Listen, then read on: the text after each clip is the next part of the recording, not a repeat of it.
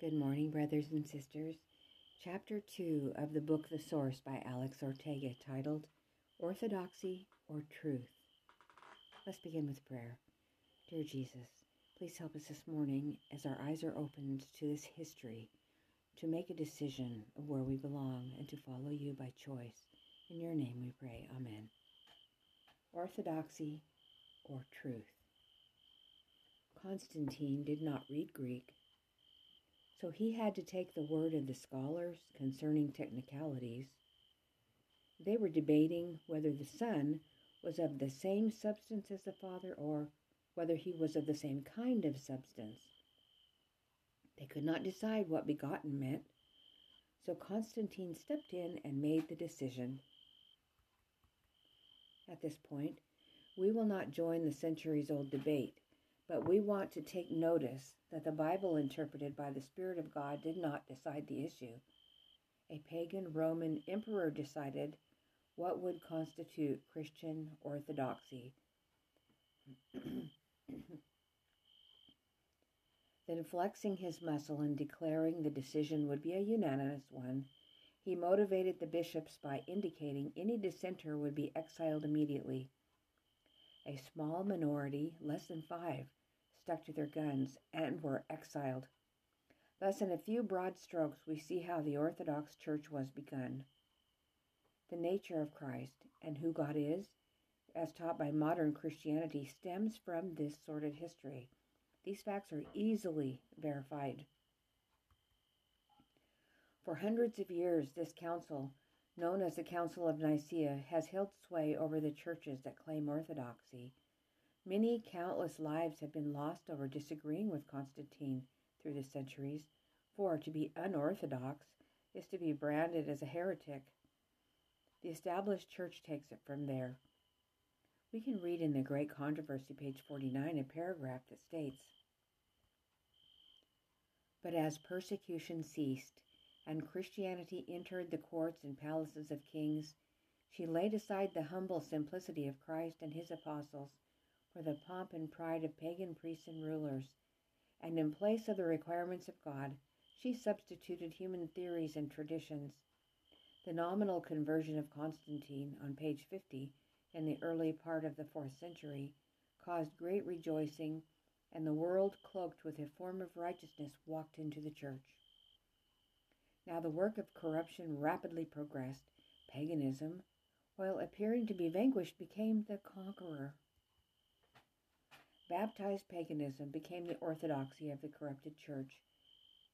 Instead of following this inspired testimony, ministers are taught today that the Council of Nicaea was a Christian council. Clearly, the spirit of prophecy teaches otherwise. Notice Great Controversy, page 50. This compromise between paganism and Christianity resulted in the development of the man of sin foretold in prophecy as opposing and exalting himself above God. That gigantic system of false religion is a masterpiece of Satan's power, a monument of his efforts to seat himself upon the throne to rule the earth according to his will. The Council of Nicaea was the foundation for what became the masterpiece of Satan. To secure worldly gains and honors, the church was led to seek the favor and support of the great men of the earth. And having thus rejected Christ, she was induced to yield allegiance to the representative of Satan, the Bishop of Rome. That's Great Controversy, page 50. So, the orthodoxy of Constantine, it became the foundation of the Church of Rome. That became the Roman papacy. Did you follow that line? It was Constantine, the Church of Rome, the Roman papacy. This shocking historical revelation is not to be set aside by ecclesiastical authorities or seminaries. A thus saith the Lord is not to be set aside for a thus saith the scholars. We remind the reader that those among the various churches that uphold orthodoxy as supreme, this is all, I'm sorry. Okay, these are the things that they have rejected. They have rejected the seventh-day Sabbath, the 2300 days, the investigative judgment, the sanctuary, the high priestly ministry of Jesus in the most holy place, natural mortality, the law of God, and the third angel's message in general. You'll have to think all those things through and see why that's so. Surely, any candid mind would consider the transgressors of God's law strange bedfellows for God's people to choose at the second coming of Christ. And yet, we shall discover an unyielding drive in our own midst to join the orthodoxy of Sunday believers. In fact, those who disagree with the Council of Nicaea and its later developments, they're being disfellowshipped from the official Seventh-day Adventist Church at the present time. What is the grave issue that requires members to be cast out? What is their bold sin against God? They dare to believe that Jesus Christ is really the literal Son of God. But you retort, I believe Jesus is the Son of God. In fact, a world leader recently asked, well, haven't we always believed that? It's time to find out why we as a people think we believe something that the official organization has repudiated. In the 27 fundamental beliefs, later 28, voted at the 1980 General Conference, are recorded the official beliefs of the Seventh-day Adventist organization. If you were baptized after 1980, perhaps you're not aware that the organization changed several important elements of our religion that the founders taught and believed. Yes, changed the religion that was believed by Ellen White and all the pioneers of the movement. But let's read some of the present official beliefs. Fundamental belief number 4. God, the eternal Son, became incarnate in Jesus Christ. Through him, all things were created. The character of God is revealed. The salvation of humanity is accomplished, and the world is judged. Forever truly God, he became also truly man, Jesus Christ. So in this section, Jesus is not called the Son of God. He's referred to in the Roman manner as God, the eternal Son. This language makes Jesus not the Son, but rather God in the form of an eternal Son. The difference in the language is subtle, but it's effective. Okay, so listen. Fundamental belief number 3. This language is found.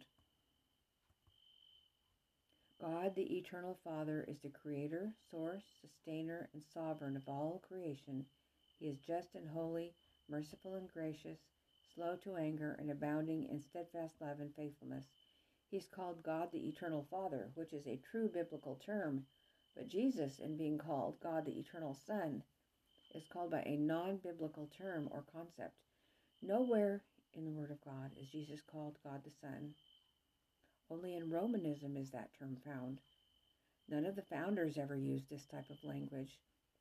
Throughout the entire lifetime of Ellen White, the Church used the terminology, only begotten Son of God. You'll notice that God the Father is designated as He and also the source. These are correct biblical references and constitute truth. We've already noticed there can only be one supreme source. The proper designation for that one, the Father, is God. So the change in the 1980 statement, it's more than semantics. It's actually a genuine change from the understanding of the Seventh-day denomination in the time of the founders and Ellen G. White. The proper terminology for Jesus in the New Testament and throughout the testimony of Jesus, or the Spirit of prophecy, is the Son of God, not God the Son. This Romanizing is further revealed in fundamental belief number 5. God, the eternal Spirit, was active with the Father and the Son in creation, incarnation, and redemption. He inspired the writers of Scripture. He filled Christ's life with power. He draws and convicts human beings, and those who respond, he renews and transforms into the image of God, sent by the Father and the Son to be always with his children. He extends spiritual gifts to the church, empowers it to bear witness to Christ, and in harmony with the Scriptures, leads it into all truth. Okay, so it begins, God the Holy Spirit. So now we have not only the true God, the Father, but the addition of God by 2 other names, God the Eternal Son and God the Eternal Spirit, are made to take the place of the biblical Son of God and the Spirit of God. Now we have 3 eternal gods, co-eternal, the same age. But in order to remain orthodox, we're told they're not 3, but 1. At this point, we confront the problem of orthodoxy Christianity, which is 1 plus 1 plus 1 equals 1.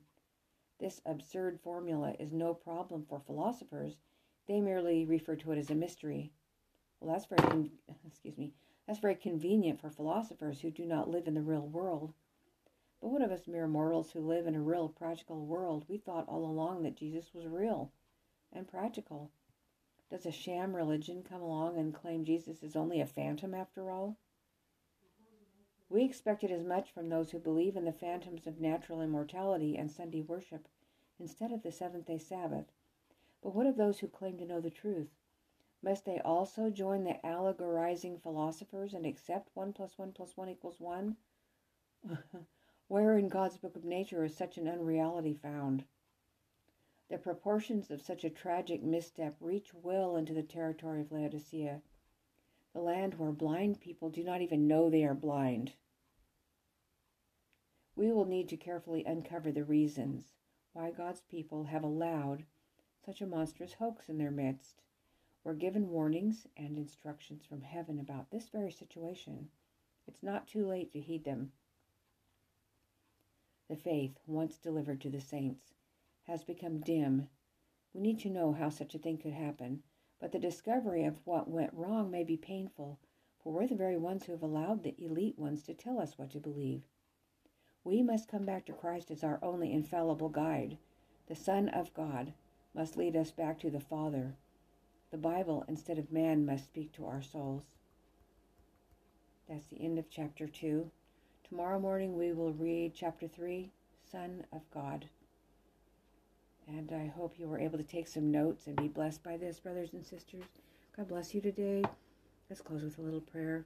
Dear Jesus, please bless those who are here with me today, that they are able to understand, though I may have not delivered things in a very easy to understand fashion. I pray your Spirit would convict and guide them to be able to understand the truth. Thank you, Lord. In your name we pray. Amen. All right. See you in the morning. We're moving on in this exciting book, chapter 3, the Son of God, tomorrow morning.